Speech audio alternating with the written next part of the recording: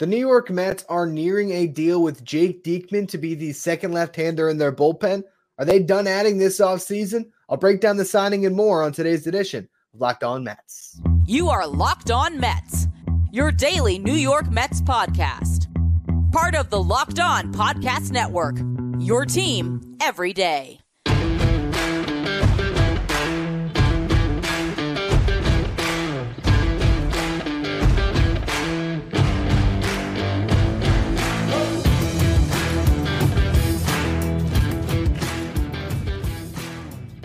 Hello to all you amazing Mets fans. You're listening to Locked On Mets, part of the Locked On Podcast Network, your team every day. Thank you for making Locked On Mets your first listen every day. Locked On Mets is free and available on all platforms, including YouTube.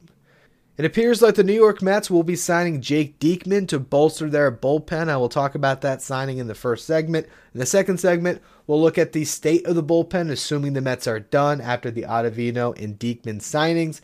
Then in the last segment, I'll talk about just what this offseason has meant as a whole, where this team is at, and how we can properly set expectations for the 2024 year. Before we get to any of that, though, I'm your host, Ryan Finkelstein. If you want to find any of my work, follow me on Twitter at FinkelsteinRyan. You can also find some of my writing at justbaseball.com, where I work as the managing editor.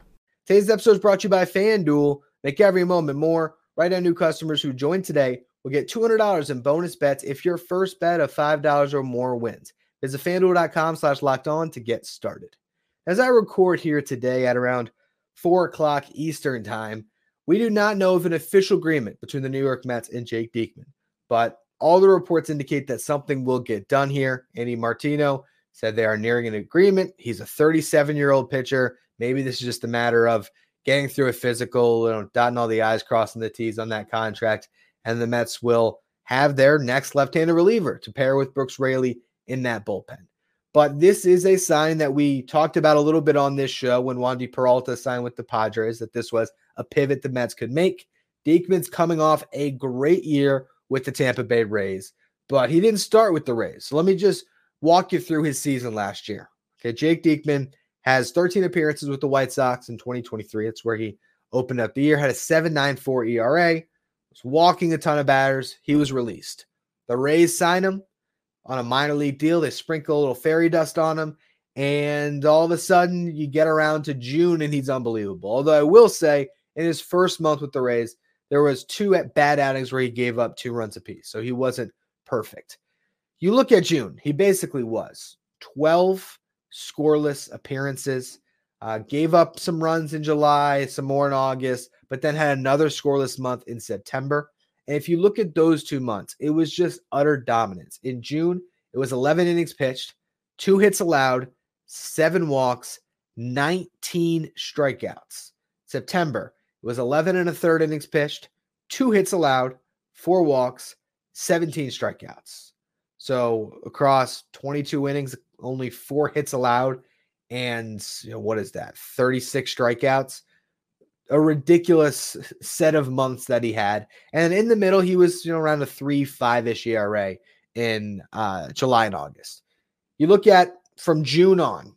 Okay, so this is into his second month with his Rays tenure. Again, his first month, he gave up 4 runs in his outing, so he didn't pitch great in his first month as a Ray. But from June through the end of the season, in his final 42 appearances, Jake Diekman pitched to a 1.59 ERA across 39 2/3 innings pitched, had a strikeout rate of nearly 30% at 29.6, a walk rate of 13.6%, which is the problem. We'll talk about that more in a second here, and his home run per 9 was 0.23. So he kept the ball in the yard. He kept it on the ground pretty well on top of that. And he got a lot of strikeouts. If you're curious about his arsenal, it's a lot of fastballs, which from the left side at his arm angle at an average of 95.4 miles per hour, which means he can touch a little bit higher than 95.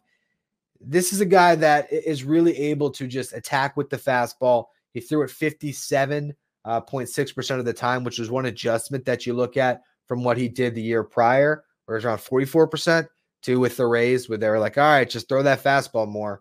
Batters hit 175 against the fastball. They slugged 228. And he got a whiff percentage on the fastball of 25.5%. For a fastball, that's a really healthy whiff percentage.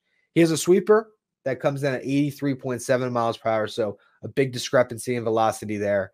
Batters hit 161 against the last year, 290 slug, whiff percentage of 37.3. That's really good as well. Has a changeup at 87.9 miles per hour. Batting average against was 189. Slug was 297. So his primary three offerings last year, batters hit under 200 against them, and they slugged under 300. That's nasty stuff that he has. Again, he got the ball on the ground well. It wasn't Wandy Peralta ground ball rates, but it was still really good. These are different pitchers. Peralta, it's more ground balls. It's not as many strikeouts, but it's also nowhere near the amount of walks. Basically, what the Mets end up with here is a guy that has, more lights out ability. Again, there was 2 months where he literally did not give up a run last year. Wandy Peralta is not that dynamic of a pitcher, but he's a more consistent pitcher, and that's why he got a 4-year deal. Diekman, again, we don't know the complete contract language, but it seems to be a 1+1, a 1-year guarantee with some type of a vesting option, whether that's based on appearances, whether that's a player option, a club option. We still don't know. But the bottom line is the New York Mets are signing a guy who is a left-handed reliever like Peralta at a similar dollar amount for this season. So expect something in the $4 to $5 million range, who, if right, can be better than Wandy Peralta, but also if wrong, could be a lot worse. I think with Wandy Peralta, the reason why the Mets preferred him is because he's pretty much proven, for one, he can pitch in New York, but two, that he's going to be able to live with that really high ground ball rate and avoid a bad ERA, avoid a season where he's just awful.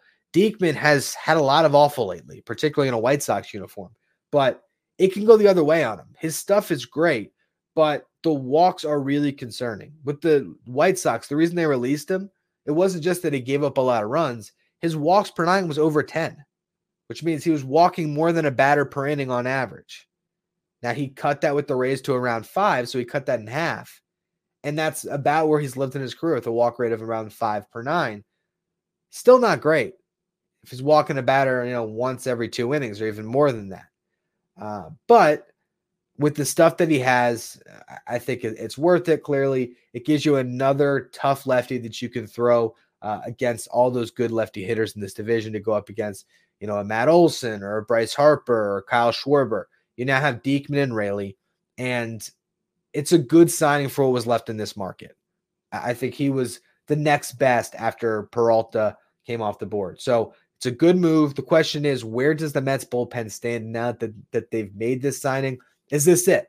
Is any hope of Ryan Stanek gone now? I'll talk about the state of the bullpen, and then we'll get into the state of the team a little bit in the final segment. But first, we'll go over the bullpen in just a minute. Today's episode, though, is brought to you by eBay Motors. Passion, drive, and patience are what brings home the winning trophy. It's also what keeps your ride or die alive.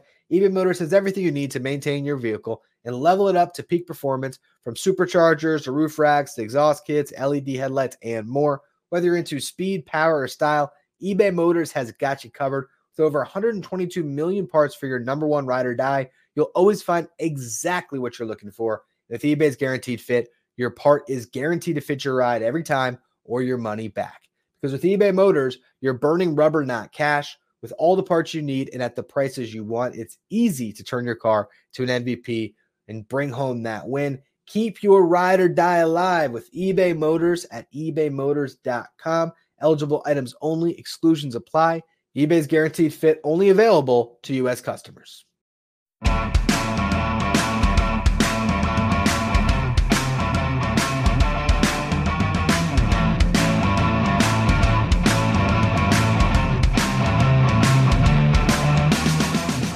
So with Jake Diekman in place, I believe the Mets are probably done adding to this bullpen. So what does it look like? Edwin Diaz is finally back and healthy. To me, that alone makes this bullpen better. Adam Ottavino, you're returning. Brooks Raley, you're returning. So it's basically an upgrade from David Robertson, who you only had in the first half of the year up until the trade deadline. You're now upgrading to the best relief pitcher in all of baseball in Edwin Diaz. And you're adding a Jake Diekman into the fold as a second lefty. So I do think that in some ways this bullpen is improved. How much? We'll see. How deep will they be? That's where all those minor league signings are going to come into play. And I think what these major league signings have finally done for the Mets is it's allowed those guys who they've taken flyers on to be part of their bullpen in Syracuse and to be called on when injury dictates or where they just need a fresh arm. And that's going to allow that depth to just go a little bit further. So I think it was the smart move to split up the available money they had left, which, if you buy into Andy Martino's reporting, he said it a while ago, the Mets have about $10 million to spend. 4.5 on Ottavino. We're not sure exactly what Diekman's contract's going to be, but probably in the same range. That would take up that budget, and everything that we see is indicating that they're not going to be in on a DH. So this is your team. And instead of just signing Hector Neris, they split that up between Ottavino and Diekman, and I think that was the right call. You are adding two guys into your bullpen that have the ability to put together a great season. If Jake Diekman is the guy he was for the Rays, and he's a sub, 2 ERA guy for 42 appearances like he was from June on, I mean, even if you don't get that the full season, even if you get that for stretches, right? If you get 2 months out of 6 where this guy is completely lights out, and then a couple of good months and maybe a bad month mixed in there, that'd be fine. His overall production is going to be worth it at that dollar amount. He's going to help the Mets win a lot of games. To be able to complement him with Brooks Raley and to mix and match whenever Mendoza wants to, that's really nice. I think there's a lot of pressure on Adam Ottavino to be the guy he was in 2022, or to be the 8th inning guy, so to speak. I don't know how much the Mets care about that anymore, having the straight setup, man. I do think bullpens are evolving, and it's not as important as it once was, but I still like to know that there's somebody out there that can save games outside of Edwin Diaz, and that can, come into a game where the Mets are winning 2-1 in the 8th inning, and you don't feel that they need to go to Diaz for 6 outs. So Adam Ottavino is really a piece that I think is going to significantly impact this season. If he continues to slide like we saw last year, that's going to hurt the Mets a pretty good amount. If he can be, what he was in 2022, that's going to be massive. But that's really the 4 arms right now that you look at that are the biggest pieces to think about for this season. Beyond that, I think right now that Drew Smith and Jorge Lopez are going to be there in some capacity. Now, Drew Smith, I've said it before, he's in a contract year. Hopefully get the best out of him. He still has a live arm. There's still every chance that he can pitch and leverage a little bit. It just didn't look like it last year. So can he bounce back? We'll see. Jorge Lopez, another big bounce back candidate. 2022, this guy was one of the best closers in baseball before the deadline. The Orioles traded him, and he struggled with the Twins, and then those struggles continued throughout the 2023 season with all the different stops that he had. If Jorge Lopez can get back to his former self, he could take Ottavino's spot, so to speak, as that 8th inning guy. He has the experience to draw on. So I think with those 6, you have a good enough combination of ceiling and floor where the Mets bullpen should be okay, particularly having Edwin Diaz to anchor the whole thing. Beyond that, Michael Tonkin is a name that I think you should maybe circle as the most likely to crack that opening day bullpen. He's on a split contract. He was really good pitching multiple innings at a time for the Braves last year, so that would fill a need. And then that could be it, because as I've said in the past, I'm not entirely sure what the Mets are doing with this rotation. It could be a 6-man rotation, or it could be a really creative structure where maybe it's only 4 guys that have a set day on the schedule, where it's Senga, Severino, Manea, and Quintana, and Hauser and McGill are mixing and matching. They're piggybacking each other, or one of them might piggyback one of the other 4 starters at some points when there's extra off days in the schedule.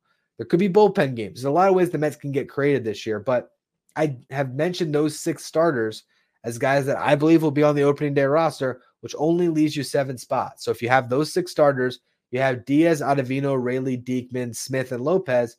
Well, now there's only room for 1. And I think Tonkin would be the favorite, but there's countless other guys that can win a job in spring training. And that's really what you want. Like you want to have a bullpen where most of the spots are filled. So you expect of that 6, maybe one of those guys gets hurt, and the competition ends up being for 2 of those spots amongst all the other people that are in camp. If everything breaks right, no one's hurt. and you only had that competition for one spot. But I like the depth that the Mets have in their bullpen and honestly in their rotation. I think that is something the Mets have done a great job of this offseason of adding depth. The amount of upside that this roster presents, that's where there's some concerns. That's where there's some questions. Andy Martino had an interesting note about the trade deadline that I'll discuss in the next segment. And we'll just look at this roster as a whole. But before we get into any of that, today's episode is brought to you by FanDuel. Happy Super Bowl Sunday to all who celebrate from FanDuel, America's #1 sportsbook. If you're like me, Super Bowl Sunday is all about scoring the best seat on the couch and grabbing your favorite football snacks and placing some super bets. Whether you like to bet on every prop from the coin toss to the length of the anthem to the Gatorade that's going to be dropped on the winning coach, or if you just want to bet on who wins the game, FanDuel has so many ways for you to end the season with a W or 2 or 3. Not only can you bet who will win Super Bowl 58, but FanDuel also has bets for which players will score a touchdown, how many points will be scored, and so much more. New customers who join today will get $200 in bonus bets if your first bet $5 or more wins. Visit FanDuel.com/lockedon to sign up. That's FanDuel.com/lockedon. Make every moment more with FanDuel, an official sportsbook partner of the NFL.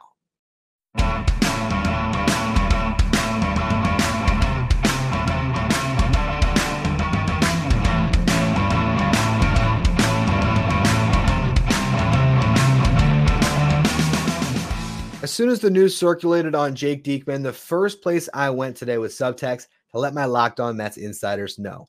Subtext is our texting service where you can get updates from me anytime something breaks on the Mets. It's where I'll be sharing the lineup card throughout the season, transactions that take place, all that good stuff. It's the place for your bonus coverage of Locked On Mets, and it's also where you can ask me questions anytime and get into our giveaways, which we're doing one this week for a signed photo of Lucas Duda. If you want to get in the mix on that giveaway or just in all the extra content that our Locked On Mets insiders are enjoying, you can find the link in the episode description or go to subtext.com/LockedOnMets. Now, the Mets are probably done.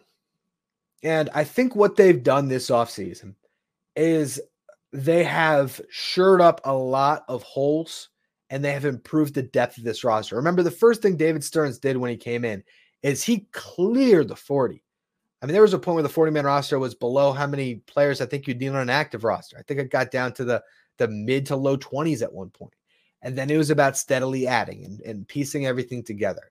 And they have gotten this roster to the place where there's enough starting pitching to get through this season. There's plenty of bullpen help to get you through. And they've improved significantly on the defensive side of things. So I think the strategy is pretty clear. It's be a strong, sound defensive team. Hopefully the bullpen, which is something David Stearns has been able to build in the past with the Brewers, hopefully the bullpen's a strength. And with defense, speed, bullpen, and then the hope that you get some standout offensive performances from the stars that were in place and the young players coming up, you can win a lot of close games and you can stay in the mix. And I think they've basically put together a 500 team, a team that could go either way. It can drop down, and instead of being 500, it could be 75 wins like last year. It can go up a little bit, and maybe they can get into the high 80s for their win total and grab a wild card spot. Maybe it's an unprecedentedly good season based on the talent that they have, and they actually are a 90-win team. Who knows? But what they've done is they've given themselves a chance, and they're also using this year to learn a lot about their team moving forward. Because the World Series window for that team that won 101 games, for the Max Scherzer build, the Verlander build, that closed at the deadline last year. And they're not ready to open it up again. So Francisco Lindor, Brandon Nimmo, Edwin Diaz, these guys that are in place on big long-term deals that expected to win it all, they're still here for a while, and they need to have sort of a year of patience here where, hey, if they go out and they have a great season, by all means, if they get into the dance, you never know what can happen. But really, that window is going to open in 2025 and beyond. And so the Mets have set themselves up to have a good year, to learn a lot about the players that are in-house, and to be better prepared to have a sustainable winner in the future. That's why all these contracts have been, 1-year deals or 1-year deals with options. It's to keep maximum flexibility. And while you might not love that there hasn't been a splashy signing, while you still want them to go out and grab a DH, I think what you have to at least respect is there has been a plan in place by David Stearns. There was one free agent that the Mets were willing to throw the big offer at, and they did. That was Yoshinobu Yamamoto. Other than that, they evaluated this market and they said, you know what? We're going to find value contracts. We're going to sign guys to 1-year deals who are maybe coming off down years, but have upside to be more. We're going to bring in guys who have the ability to improve the floor of our team, to give us, depth in the rotation, depth in the bullpen, a strong defender, like Joey Wendell. I don't love that signing at all, but he provides a definable skill with his defense. Harrison Bader, the same thing, but to, a higher degree where you think he might be a starter. That's what the Mets have done this offseason.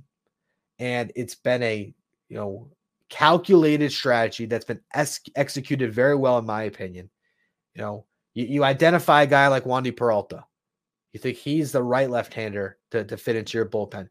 According to Andy Martinez, they offered him, a 2-year deal in the $8 to $10 million range. So right in line with what he got, but just a shorter deal. I think it was a 2-year deal with an option. And who knows, man? That was a mutual option. They didn't want to have a reliever on their books for 4 years. The Padres did. The Padres gave him 3-player options. They put a contract in front of Peralta that got him to sign there. And that's great by all means for them. But for the Mets, all right, you didn't overreact. You didn't say, all right, we'll give you that same 4-year deal. You pivoted and you got a fine secondary option in Jake Diekman. You were interested in Hector Neris, but the bidding got crazy. Called up Adam Ottavino, brought him back into the fold. So it's just been these little calculated moves. They've been patient, and that's what you want out of your front office. Even though the fan base is going to be impatient, you want a front office that doesn't care what the fan base thinks. As much as that sucks to hear as a fan, that's the reality. If you want your team run well, you want these people that are getting paid a lot of money to run baseball ops to run baseball ops with blinders on and to have a vision that they're committed to and to stick to that vision. And one of the interesting notes that Andy Martino put in his article about Jake Diekman was saving money for the trade deadline. And it also lines up with your organizational philosophy for this year. Find out what you have. So if there is a $10 to $15 million slot that could go to Jorge Soler tomorrow, and he's probably going to make more than that, but to that DH, to Brandon Belt. Don't sign Brandon Belt in February or March. Instead, see if DJ Stewart and Mark Vientos can be good enough, because maybe instead of adding that money into your team at DH, you realize you need him more in the rotation and you make a trade at the deadline for a starter who's making a nice chunk of change. All of a sudden it's, we're in the mix. The Brewers are out of the mix. Let's go all in for Corbin Burns for the post run. And then because at that point, you hope you can re-sign him. It's looking at your team and saying, all right, we got enough for the start of this season. We got enough to go out, to put in a good effort, to try to keep our heads above water in the first couple months of the year, and to see what we have, to see how Francisco Alvarez has progressed, to see what Brett Beatty and Mark Vientos are going to give you, to see what prospects can maybe grab a spot on the team, to see if Acuna or Jet Williams or Drew Gilbert can come up, to see what you have in a Christian Scott or a Mike Vassell. And then at the deadline, the Mets will know, for one, where they are. Are they buyers? Are they sellers? Are they 2 games out of the division? Are they 7 games out of the wild card? Are they somewhere in between? And if it is time to buy and they have a real shot at it, they have the prospect capital that they've been holding, keeping their powder dry on, to be able to make some moves. And they'll have some money in the budget still to be able to add salary at the deadline if that helps them. And we've seen in the past, they can maybe take on a bad salary potentially and get another player. They can be creative if they had to. I think everything will be at their disposal if the Mets prove they can be a winner in the first couple months of the season. So I'm not going to be too upset that they're not signing a DH tomorrow, because I feel like they have enough options in-house for really every problem they might have right now heading into spring, where they can wait and see now. Their bullpen's full. Their rotation's full. Their lineup is pretty full. And it's just about how all these different, faces, new and old, will perform and what they might need during the year. I think this is a Mets team that's going to go into the season under the radar, and that's not a bad place to be. And I think they can exceed a lot of expectations. Anyway, that's going to be all for this edition of Locked On Mets. I'm not sure if I'll post, I will do one tonight for a Friday morning post. I was going to do a really exciting episode I had talking about Ronnie Mauricio and Luis Angel Acuna, how that injury, as unfortunate as it was, might have opened the door to see more Acuna this year. Started prepping it. So I will do that show. You'll have this show and then a whole fresh one for Friday morning. And that'll conclude our Locked On Mets coverage for the week. Unless, hey, they surprise us and do something else. Anyway, that's going to be all, though, for today's edition of Locked On Mets. If you are listening on the audio side, follow, rate, and review wherever you get your podcasts. If you're watching on YouTube, hit that subscribe button. We're trying to get to 8,000 subs by opening day. So I appreciate all of you who subscribe. You can follow me on Twitter at Finkelstein Ryan. Follow the show at Locked On Mets. And now that you made it to end the show, if you're watching on YouTube, head over to the first ever 24/7 streaming channel covering everything in the world of sports. Of course, I'm talking about Locked On Sports Today with our local experts from each team and our league-wide experts from each league. You can follow Locked On Sports Today streaming 24/7 on YouTube.